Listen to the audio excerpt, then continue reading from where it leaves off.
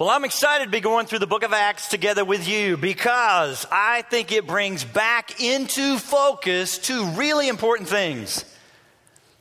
What God has promised to do that only He can do. There's a lot of that in the book of Acts. But also what He's called us to do and equipped us to do by the power of His Spirit living in us. In a way, I think this book of Acts can really help us to get some traction on a fresh vision that we rolled out maybe 3-4 years ago, where we said we want to be a generation of Christians who have the courage to stand, the confidence not to scream, but to speak up. And don't miss this, a heart that's willing to sacrifice to see more people come to Christ. I don't think there's any better place than the book of Acts to see all of that played out. We've already seen how the first sermon, the very first sermon that was preached, led to the salvation of 3,000 people in one day.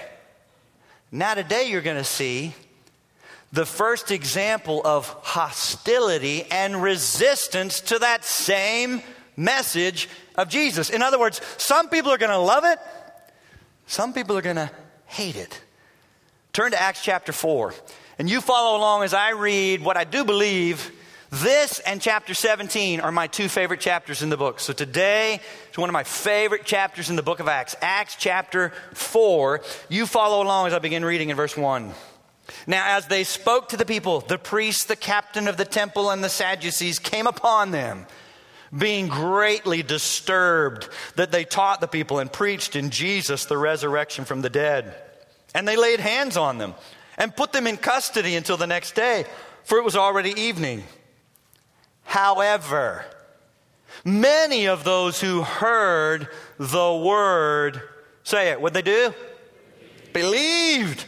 And the number of the men came to be about 5,000. And it came to pass on the next day that their rulers, elders, and scribes, as well as Annas the high priest, Caiaphas, John, and Alexander, and as many as were the family of the high priest, were gathered together at Jerusalem. And when they had set them in the midst, they asked them, by what power or by what name have you done this? Now, help you out if you weren't here last week. This is what just happened in Acts chapter 3. A man who had been born lame and had been that way for 40 years was healed. As Peter said, silver and gold I don't have, but what I do have, I give to you. In the name of Jesus, rise and walk. And he went into the temple leaping, and to say that it caused a stir would be an understatement. This, by what power and what name have you done this? Verse 8, then Peter, filled with the Holy Spirit, said to them, rulers of the people and elders of Israel, if we this day are judged for a good deed done to a helpless man, by what means he's been made well, let it be known to you all and to all the people of Israel that by the name of Jesus Christ of Nazareth, whom you crucified, whom God raised from the dead, by him, this man stands here before you whole. This is the stone which you rejected, which has become the, what kind of stone? Chief cornerstone. Nor is there salvation in any other. For there is no other name under heaven given among men by which we must be saved. Now, when they saw the boldness of Peter and John and perceived that they were uneducated and untrained, they marveled. And they realized that they had been with Jesus. And seeing the man who had been healed standing with them, they could say nothing against it. But when they had commanded them to go outside of the council, they conferred among themselves, saying, what shall we do to these men? For indeed, that a notable miracle has been done through them is evident to all who dwell in Jerusalem, and we cannot deny it. But so that it spreads no further among the people, let us severely threaten them that from now on they speak to no man in this name. So they called them and commanded them not to speak at all, nor teach in the name of Jesus. But Peter and John answered and said, whether it is right in the sight of God to listen to you more than God, you judge. One of my favorite verses in this chapter, verse 20. For we cannot but speak. We cannot but speak the things which we have seen and heard. So when they had further threatened them, they let them go, finding no way of punishing them because of the people. For the people all glorified God for what had been done. For the man was over 40 years old on whom this miracle of healing had been performed. And being let go, they went to their own companions and reported all that the chief priests and elders had said to them. So when they heard that, they raised their voice to God with one accord and said, Lord, you are God, who made heaven and earth and the sea and all that is in them, who by the mouth of your servant, now they're going to quote, they know their Bibles, they're going to quote from Psalm 2.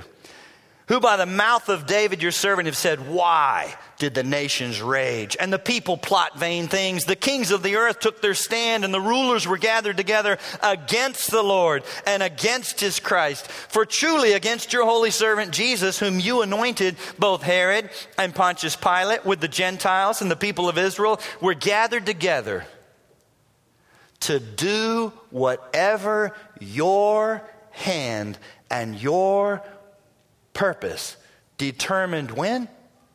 Before to be done. Now, Lord, look on their threats and grant to your servants that with all boldness they may speak your word by stretching out your hand to heal, and that signs and wonders may be done through the name of your holy servant Jesus. And when they had prayed, the place where they were assembled together was shaken. And they were all filled with the Holy Spirit. And they spoke the word of God with boldness. What can we learn from this chapter that could help us to navigate the choppy waters of our culture today? Well, here's the first thing I want you to see. Number one, this message of Jesus, folks, has always been radical and unsettling to our world. Listen to me. It's not a new thing. They didn't start off loving this message and now today they hate it. Oh, no.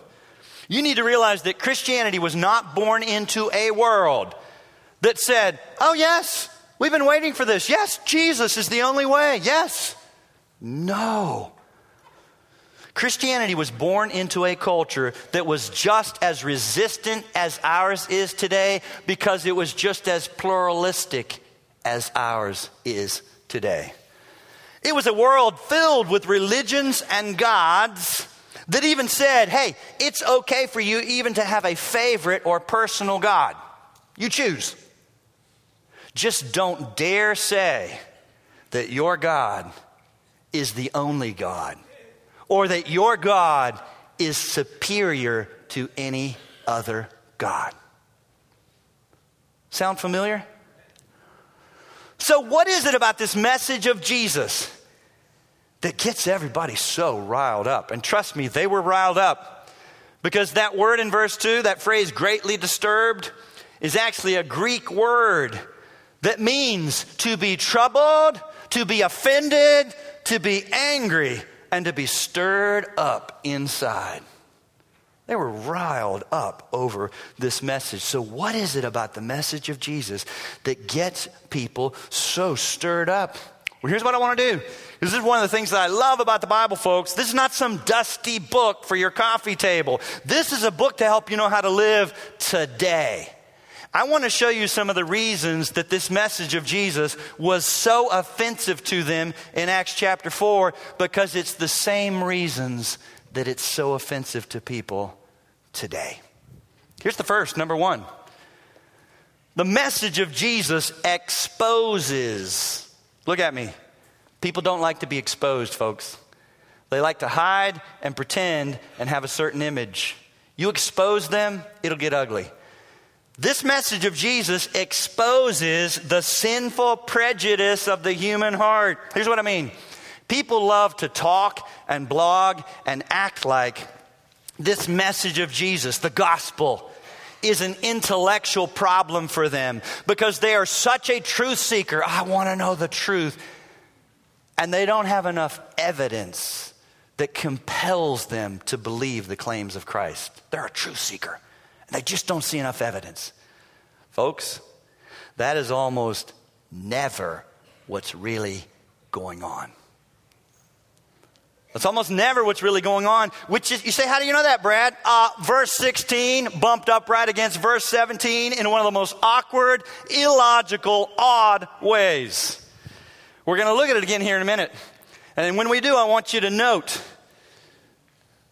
how illogical it looks and how it exposes the fact, folks, that what these people who are in leadership do next is not based on intellect. It's based on something much stronger that drives every one of us. You follow along as I read it again. Watch what happens. Verse 16. What shall we do to these men? For indeed that a notable miracle has been done through them. All right, look at me. We've got Christians running around left and right saying, oh, the reason we don't have people coming to faith in Christ, not enough miracles. We got to get the miracles going again. You need to be healing people in Jesus' name, blind eyes open, arms being grown back. We got to get that stuff going because that's when people are getting saved. Folks, not true. Read your Bible. When he raised Lazarus from the dead, they didn't just say, let's kill Jesus. They said, let's kill Lazarus too. That's the hardness of the human heart. Again, John 11, it says, when that happened, some believed and some went away and plotted how they might kill Jesus and Lazarus. Because we already know we don't want to believe, and this is just going to hurt us. Kill them. It's not an intellectual problem. It's a heart problem. It's a heart problem. So listen, there's a notable miracle. Sometimes we think, oh, if there were more miracles. There was a notable miracle. But Brad, maybe it happened in a quiet little place and only 10 people saw it. Well, keep reading. It's been done through them, and it is evident to, how many? All who are in Jerusalem. Oh my goodness, we got a notable miracle. It's evident to all, but there's more. And we cannot deny it. You know, maybe there's still something about it that you can poke holes in it. Nope. Notable miracle, evident to all, we cannot deny it. So verse 17, you would think would begin saying, therefore they laid aside their belief system and what they had held to for so long, recognizing this new evidence has changed my thinking, and I now change what I believe. Not. What's verse 17 begin with? Say louder. Louder. Our culture and the hardness of the human heart will continue to respond with one giant but. It has one T on it. But. Not this, but this. But. Sometimes they give us this too. First service didn't even get that. You get all this stuff comes to my mind. And then third service, it just goes off the rails. But they'll continue to respond with a but. But. Why? Because I already know what I believe and want to be true. And I'm looking for things that just prove that and confirm that and allow me to keep thinking and believing and doing what I want to do.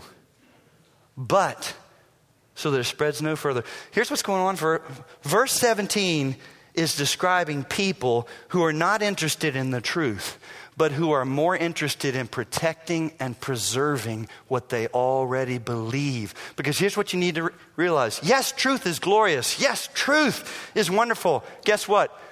Falsehoods also have some benefits that people do not want to lose. You say, what are you talking about, Brad? I'll give you one. I want to have sex with whoever I want to have sex with whenever I want, in whatever way I want. And the Bible's ethics don't allow me to do that. So I've got to say the Bible is not inspired. It's not God's word. It's not for today. Almost always you'll find there's something that I want to do that I can't freely do because of Christianity and Jesus and God's word. I want to be autonomous. I want to call the shots in my life. I want to be totally independent. Therefore, I don't want there to be a God, a creator God who actually created me in his image, and I relate to him and I'm accountable to him. I don't want to live in a world like that. Therefore, I say I'm an atheist, or at least an agnostic. I need to say I don't believe in God, not because of lack of evidence, but because of what I already want to do. Folks, you're never talking to someone in a vacuum, and you just need to convince them of the evidence. It's not a lack of anything altogether. It's what they already are holding to that so often is in the way. Oh, listen to me, folks. People who are already clinging to a falsehood that has benefits that they want will turn a deaf ear and a blind eye to the truth, regardless of mounting evidence. Just one example, abortion. And again, I don't want to offend or hurt. In a room this size, there's probably a number of people who've experienced that. But listen, we're living in a very different day than 50 years ago, with technology that just can show it's a human being. There's a heart. It's amazing. And yet, has it convinced everybody? Don't hear me saying there's not a place for ultrasounds. I know there have been young ladies whose hearts have been changed when they could see that baby. But our culture just continues to find new ways to talk about it. Last week I read how now they no longer on purpose want to say it's not a beating heart. It's an embryonic pulse that one day will become a heartbeat when it's really a human being. See, they just find clever ways to talk about it differently, regardless of more evidence, more evidence, more evidence, more evidence. Folks, people already know what they want to do. Therefore, they will turn a deaf ear and a blind eye to the truth, despite evidence. Don't hear me saying there's not a place for apologetics. I'm grateful for ministries. But folks, the biggest problem people have is not where did Cain get his wife? And how did all those animals get on the ark? Very often that's a smoke screen. The biggest problem is how can I have sex with who I want to have sex with? And how can I live completely autonomous and do what I want? That's why someone will raise an objection and you'll offer an answer. Another one, an answer. Another one, an answer. And sometimes I've had this happen. They'll literally say, whatever. Oh, that's where they go next. I can't think of another objection. You've had a pretty good answer for everyone. Now I've got to just go whatever. What does that mean? I am not going to change my mind regardless of the answers that you have because I already know what I want to do. Amen. Now please know I'm not talking about these people out there somewhere. We are all born with this heart. Here's what is right at the heart of our sin nature. It's a desire for autonomy. And that desire for autonomy, stay with me, is what causes it causes our minds to perceive reality selectively. My desire for autonomy causes my mind to perceive reality selectively. I keep what fits what I want to do. I reject what doesn't fit. It's not mainly an intellectual problem. It's a heart problem, long before it's an intellectual problem. That's why despite mounting evidence, folks, unless God touches and changes the heart, the mind will continue to see what it wants to see. And I hope that encourages you. Don't be mad at unbelievers. Don't get frustrated and say, are you an idiot or what? This is like airtight argument here. They're dead. Lights out. Stone cold heart. And here, let me help you. This is why I pray. I have pastors reach out to me and say, I hear you pray. I hear you really pray. Why? I want to say, why don't you? I don't understand why you wouldn't. But see, when you really begin to understand, God has to work. Well, then I need to pray. Oh, God, break through in our counseling situations. Oh, God, save people as I preach. Oh, God, save my kids. Oh, God, save the people I'm talking to at the gym. Oh, God, oh, God, oh, God, oh, God, oh, God. When you realize the true condition of human beings, you would pray. It's got to be God. Now, I have to do what he's called me to do, but why go out there and do what he's called me to do and not pray? When the real engine that drives this thing and the thing that it all rides on is that God, you can stumble over your presentation, you can blow it, you can actually say sometimes, I don't know. But I'll be happy to try to find an answer, and God can break through dramatically because it's not you. Oh, that'll make you feel better. It's not you. It's not me. It's God, but he does use us. But when you get a hold of this, you would pray. You would pray. Oh, God, work. As I preach, work. Oh, God, as I go into the marketplace, as I get out there, as I try to be a witness, as I try to raise the flag, as I try to bring up Jesus, work. Soften hearts, take out hearts of stone, open blind eyes. When people are getting a benefit from a lie, they'll just turn a deaf ear and a blind eye to mounting evidence. Let me show you a second reason this message is so offensive. The message of Jesus, folks, threatens the existing power structures. Oh, listen to me. Nobody likes to lose power or position. And so they will push back against anything that threatens the status quo. Look at verse 7. And when they had set them in the midst, they asked, by what power or by what name? In that day, to come in someone's name was a big deal. That means, who gave you this authority? Who is the authority you have? Where is your authority for what you're doing? By what power? By what name have you done this? In the wording of the original Greek, it comes out even stronger because the way they arranged it, they emphasized the pronoun you. In other words, it can be translated like this. Who do you think you are? Who do you think you are? You can't go around saying these things and promoting these things. We are the existing powers that be. And we'll decide what is said and not said. And we will shut you down. We will shut you up and we will shut you down. Number 3, the message of Jesus threatens the prevailing and personal foundations that most people are building their lives on. You realize that? People are building their lives on something, and this message of Jesus threatens that. Because if people are actually listening to us, and trust me, sometimes they actually do. Every now and then, someone is actually listening to what you're saying. And if they are, and you're saying it right from God's word, then they realize, oh my goodness. This message of Jesus is not just some kind of accessory for the edges of your life. This message rocks and reorients your entire world and changes the foundations of who you are, what you do, and why you do it. Woo! That's a huge deal. This is not some intellectual philosophy to consider and say, sure, I'll believe that. Check the box.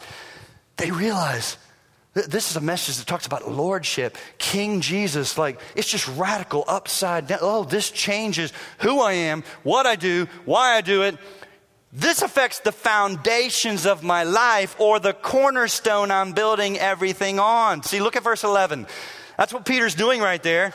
He's quoting from Psalm 118.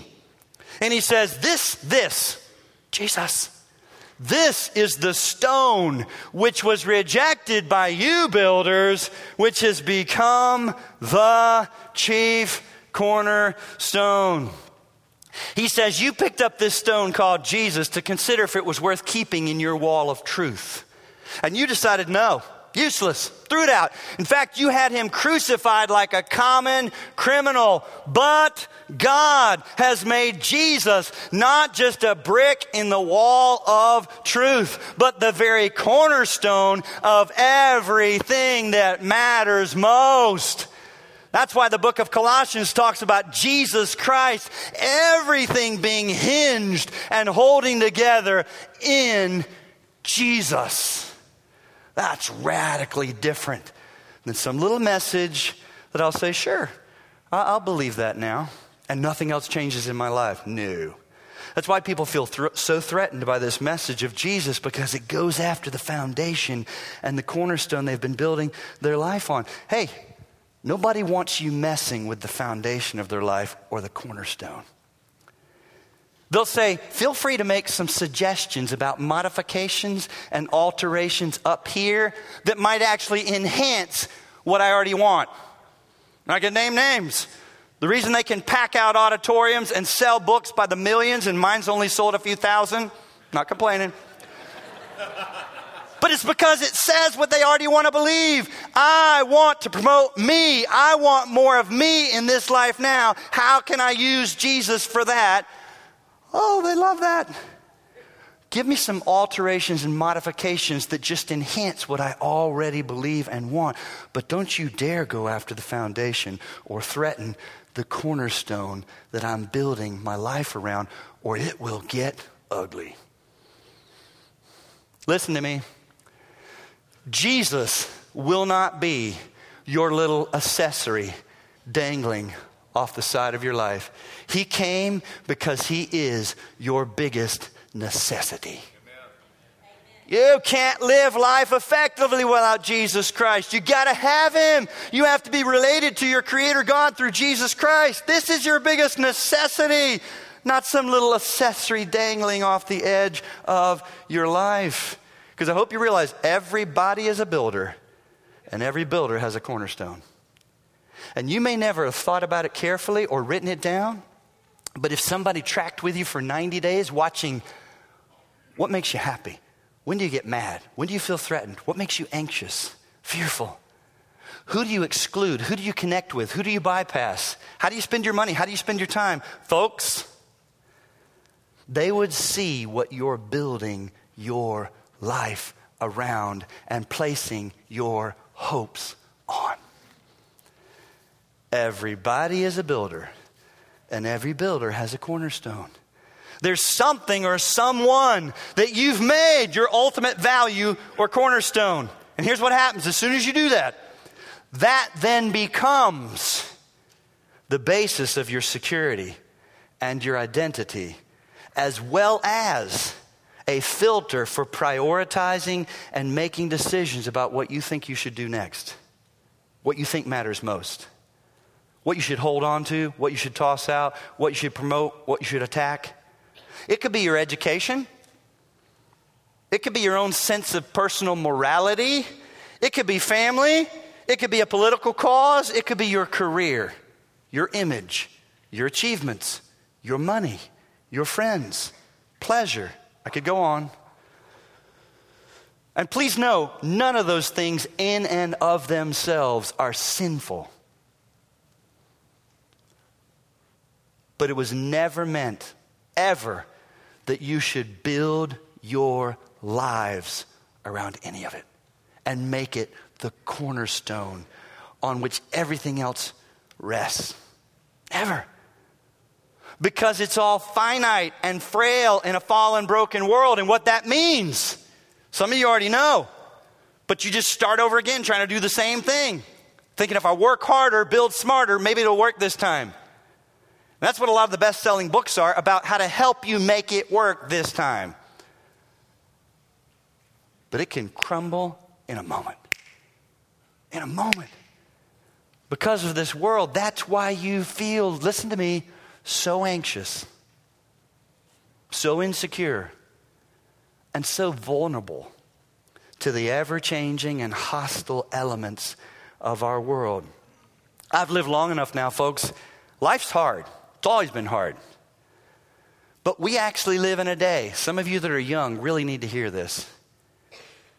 It is so much better today, my friends. People aren't dying left and right of sickness. We got the best health care. We've got more money today. People have cell phones. They've got stuff. You're in one of the best countries in the world to be living, regardless of how much money you make. And yet America has off the chart levels of people on anxiety meds. Now, if you're here on anxiety med, again, I'm not saying you're the biggest sinner and you need to repent right now. But I do want you to note, what in the world is going on? My grandfather, they just like suck it up and go. Yeah, somebody died. Got to go to work. It's like and here's what I believe is going on. We've got record numbers of people building their lives. There used to be a little more God, Jesus, prayer. We got record numbers of people building their lives around everything in this world except Jesus. Guess what? You'll be anxious. I mean, when you hear this guy, when his girlfriend breaks up with him, tries to kill himself. What? When mine would break up, I just got another one. Like, all right, that didn't go well. But man, there's some other cashiers at this grocery store that I like. I'm moving on. And this is a big high school, and there's a lot of options. Hello, my name's Brad. Right? It's like, I'm not saying, and you could say, well, you didn't really care. But folks, it's just record numbers. I'm going to kill myself. Folks, if you want to kill yourself when your girlfriend breaks up, she was already way too important to you. If when you go from that job, it is fine that it hurts and it's disturbing, but if you want to kill yourself, that job probably meant, it perhaps was the cornerstone. My whole world is my career and what I do. And here, look, you can slow down aging, my friend. Go ahead and drink a lot of green things. But your skin is going to loosen up. Just loosen up. You're going to get some of this right here. I got it going on. You're going to get some of that. And now I'm at that age now. I read articles. This is so encouraging. My body is actually trying to turn muscle into fat. Thank you very much. Did I give permission for that? No. So I have to work twice as hard to stay toned. It's called aging. And if your image was what you lived for, it can be devastating. I could go on, whatever it might be. Folks, the cornerstone. And see, the message of Jesus is so threatening, not just on an intellectual level, because the message of Jesus comes in and says, points to the cornerstone that so many people are building on and says, that is inadequate. It will not support you. It will fail you. Just give it enough time. Just give it enough time. Nobody wants to hear that because some of you have been working hard to build your life around that for years and you don't want to walk away from it. And even though you're anxious about it, it terrifies you, the very thought of letting it go, because this is all you know. The Bible has a word for this. When you build your world around even a good thing like family or children or friends or work, it's called idolatry. And idolatry and anxiety go hand in hand, my friends. You should be anxious. If your whole world is built around your career, if your career is your cornerstone, you should be nervous because you realize someone else can come swooping in. And guess what? Another company can gobble up your company and they don't care that you were there. All of a sudden they just say, let them all go because we're bringing in some other people. That is a very fragile, threatening world. You've seen it happen over and over. Men and women who are at the top of their field, gone. Makes you anxious if you've built your whole world around career. Children. Are children good? A good gift. That was weak. It's a good gift. Oh, but listen to me. If you make your children or family your cornerstone, all it takes is one delinquent child or prodigal child to break your heart, drag you through years of sleepless nights, and embarrass you on public social media. Oh, devastating. And we live in a culture where in the Christian camp as well as outside among lost people, I shudder how often I hear, oh, her kids were her world. Like that's a big compliment. Not good. Not good, mama. Not good at all. Folks, my heart goes out for the group of kids today, and there's more of them who are being neglected and abused. Guess who else my heart goes out to? These kids who have parents who have made them their world. Guess what happens? A lot of pressure on you. You need to be and do all I thought you were going to be and do because I'm living for that. That's my whole sense of worth and identity and reason to get up. Woo! It's not easy for the kids. And it can be a dad sometimes, like I was just an okay running back. You need to be fabulous because I'm living my dream through you, son. Get out there. Hit harder. What's wrong with you? Right? We got dads and moms that are trying to live their dream and all their hopes and aspiration and sense of purpose and is riding on their kids. That's hard on the kids, folks. See, if you place the weight of your dreams and hopes and aspirations on anything in this world, it will fail you and you will end up crushing it because nothing was designed to bear the weight of all your hopes and dreams and aspiration and sense and longing for belonging, except Jesus. Jesus. Jesus. He's the only one that will not fail you. He's never failed anyone, and he was only crushed once on the cross so that you would not have to be crushed in this life or the next. Go to Jesus. Build your life around Jesus. Thank God for children. Thank God for gifts and career. Thank God if you have good health. Thank God if your finances are good. But do not worship any of it or build your world around it or make it your cornerstone. And people don't want to hear that. So it's not just offensive intellectually. It's offensive because it points out their cornerstone and says, inadequate. It's going to fail you. It's going to fail you. Let me give you one more reason this message is so threatening. The message of Jesus threatens this so-called balance of religious pluralism. Look at verse 12, folks. Look at verse 12. Because verse 12, all right, for the golfers, verse 12 just tees up the exclusivity of Jesus and drives it into the pluralistic teeth of our culture. Bam! Look at verse 12. This is the kind of stuff they hate. This is the kind of stuff they say, I'm okay with Christianity except for this. If you stop talking this way, except for this, I just can't stand this. Nor is there salvation in any other. For there is, how many names? No other name under heaven given among men by which we must be saved. Jesus never said, come unto me. I am one of many ways that you could be made right with God. I certainly don't want to seem exclusive or intolerant, but I'm here to offer a way. He didn't talk that way. He said, I am the way, the truth, the life. He said, I and the Father are one. He said, to see me and know me is to see and know the Father. Folks, I'm not making this up, so don't be foolish. Sometimes people say, he never claimed to be God. Then let me tell you something. You haven't read your Bible. All right? He claimed to be God. He made claims that no other religious leader ever made. He will not sit passively in a row with other religions and religious leaders as equal to them. He will not. He claimed to be God. So don't be, if this is you, stop today. Don't be that person. It is fine for you to make a choice and say, I don't believe that. He claimed to be God, but I don't believe it. Okay. But don't say ridiculous things like this. I don't believe he was God. But he's a good man, wonderful example, marvelous teacher. Folks, he claimed to be God.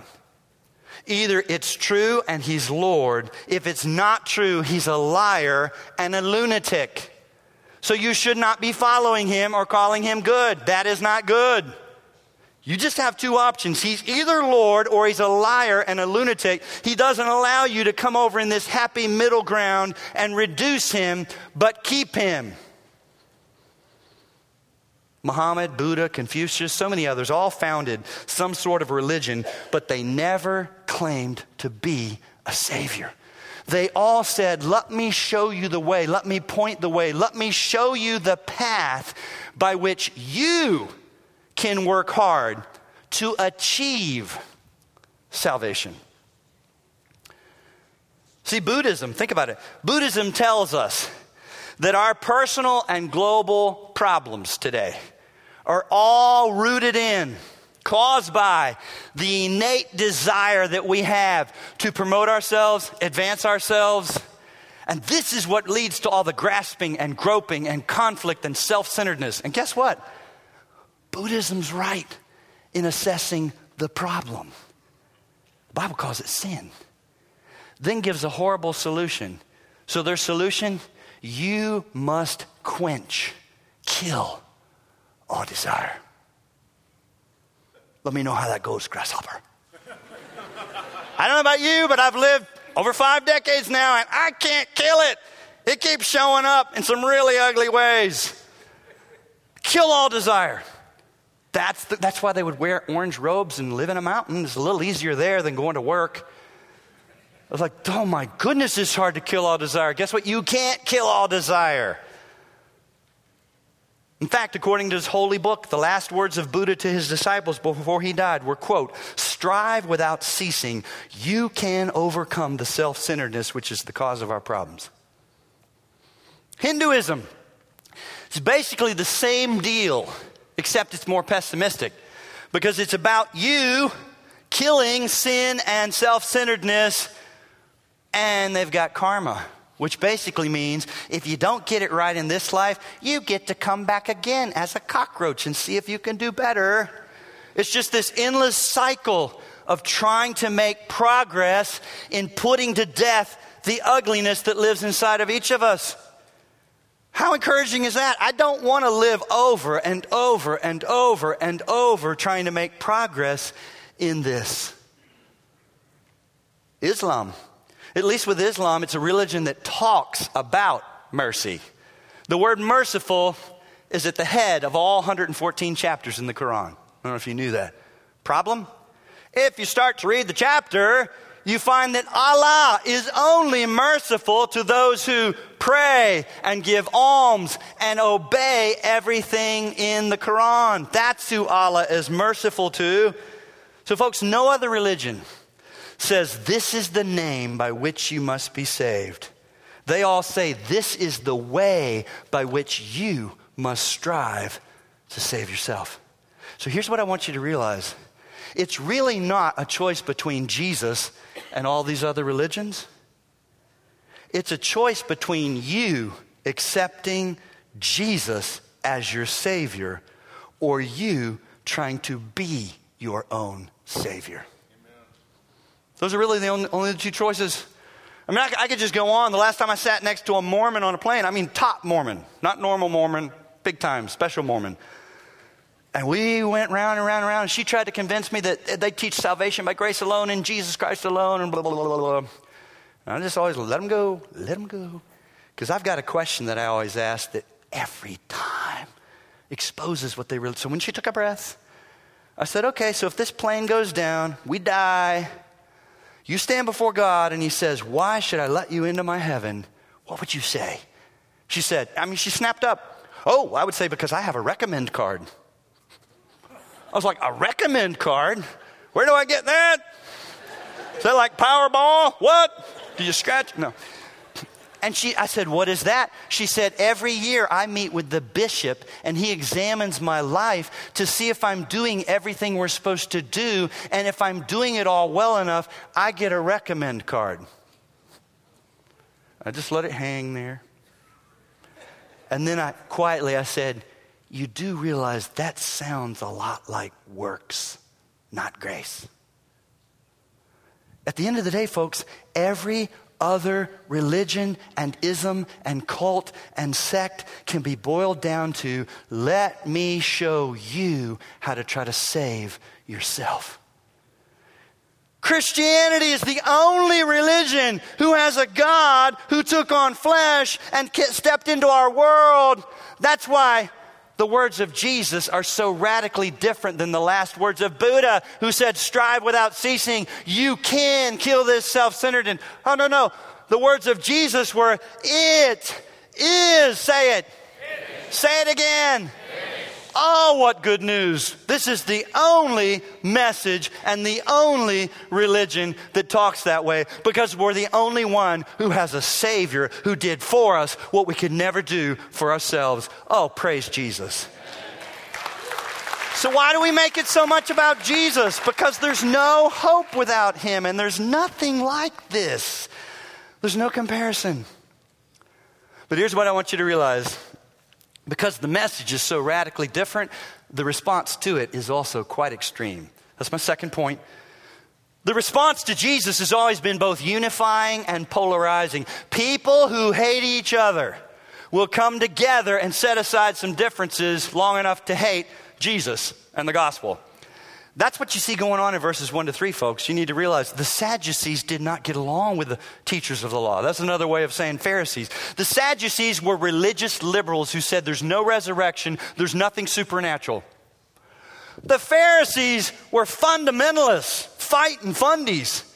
And then when it says temple guard and blah, blah, blah, rulers, that's the military leaders and politicians. We've got religious liberals, fundamentalists, military leaders, and politicians all coming together to hate this message. It's the same thing we see in our world. But oh my goodness, verse 4 begins with a glorious word. Oh my goodness, unbelievers also will be converted to embrace this message of Jesus. Look at it. However. See, we got Christians that want us to toy with the message. Oh, we got to tone down the message. We got to change it. We got to alter things. There's no way we'll continue to make advancements in our world with this kind of Folks, don't change the message. This same message has always set people off, and this same message has always set people free. It's the word of Jesus. Don't change the message. It says, however, just a few idiots who weren't thinking believed. Is that what yours says? However, how many? Many believed the word they heard. It's happening all over our world today, folks. More Muslims are coming to Christ in Iraq and Afghanistan than in the last 10 centuries. Do you realize that? As they have ramped up hostility and beheaded women and children on the beaches, it has not helped them. It's caused untold numbers of Muslims to say, if that's my religion and that's Allah, I'm interested in Jesus. Folks, people are coming to faith in Christ all over the world, and they always will, because it is unstoppable. In China in the 50s, when they kicked out all the missionaries, and it was illegal to be a Christian. Oh my goodness, what happened? Oh my goodness, the church in China grew to millions. So that when the door opened back up, we went in and found, my word, the church is huge because the persecution drove people to Jesus. You cannot stop God from building his church. We get to just get in on what God is doing, folks, and God is doing stuff today. However, doesn't matter how hostile it gets. It doesn't matter how much persecution we face. There will always be a glorious however. And praise God, it doesn't depend on us being smart enough or winsome enough. Faithful, prayerful. So let me close by pointing this out. The followers of Jesus have been consistently, point number 3, courageous and relentless in the face of persecution for centuries now. And so I find myself saying, how can I have that same kind of courage like they did? Guess what? It's in the chapter. We don't have to wonder. We don't have to wonder how they did it. Here's the first thing they had. Look at it. You'll never be courageous for Jesus until you are intimate with Jesus. Folks, you got to spend time with him. It's not academic. Academic and higher education does not equal more courage. I've got a Bible college degree. I've got a 3-year advanced graduate MDiv. That is not what makes me courageous, folks. I'm more informed. Spending time with Jesus personally is what helps me be courageous, because he's real to me. For some of you, he's just not that real. Look at verse 13. When they saw the boldness of Peter and John and perceived that they were uneducated, untrained, they marveled.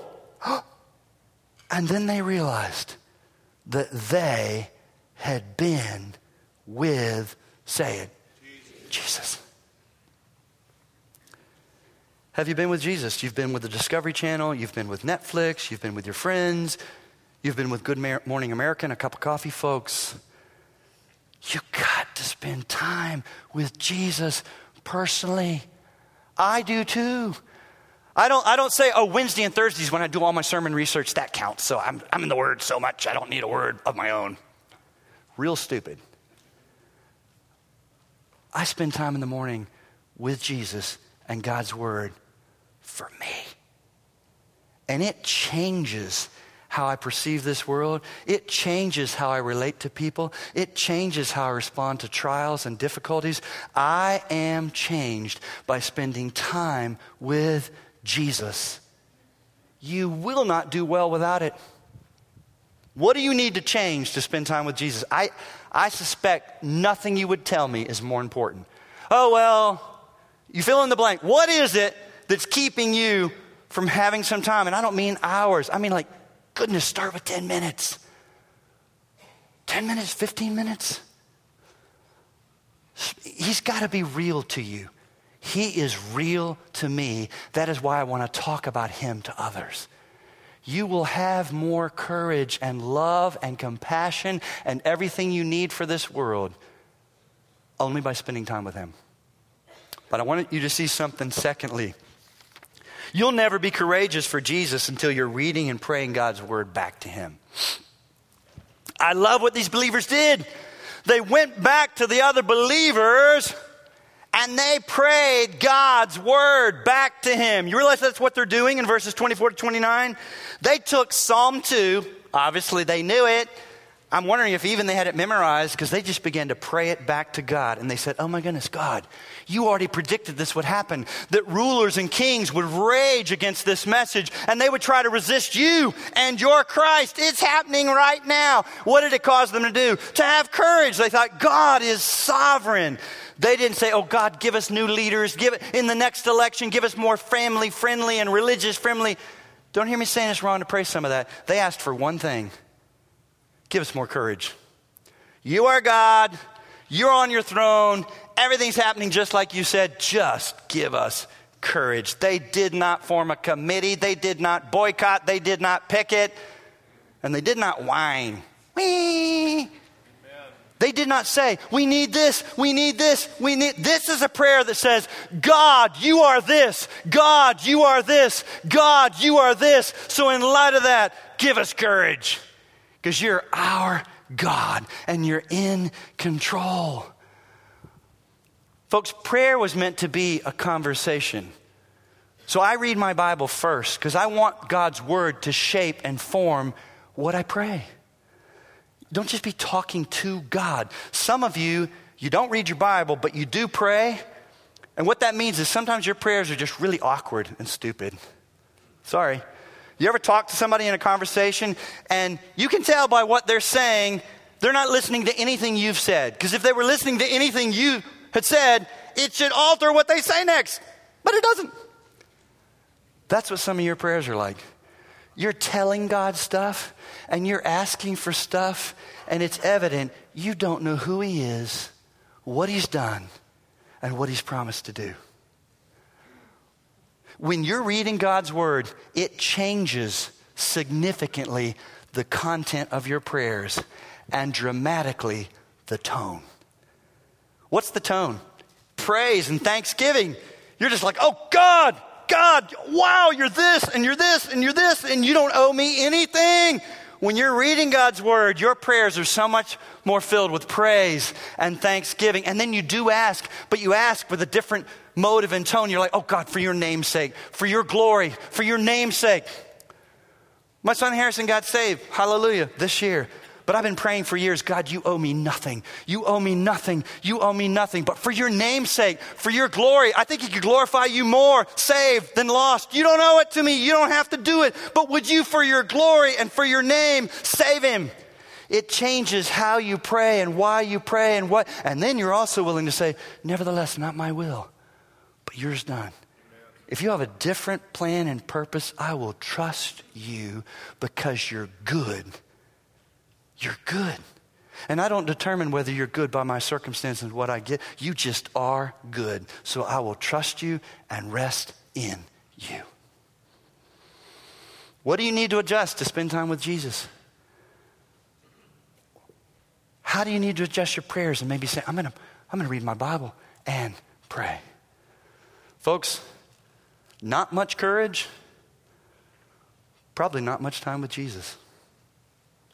Super anxious, perhaps still building your life on the, Christians can go on and still be guilty of idolatry and still try to build their life on the wrong cornerstone, hoping Jesus will help them build there. He won't. Oh God, thank you for your word. Lord, thank you for the truthfulness. Thank you for your Holy Spirit. Thank you for your church. Thank you for what you're doing worldwide that we get to get in on. Use us for your glory and spread the name of Jesus so that men and women would be rescued and set free. I pray in Jesus' name, amen.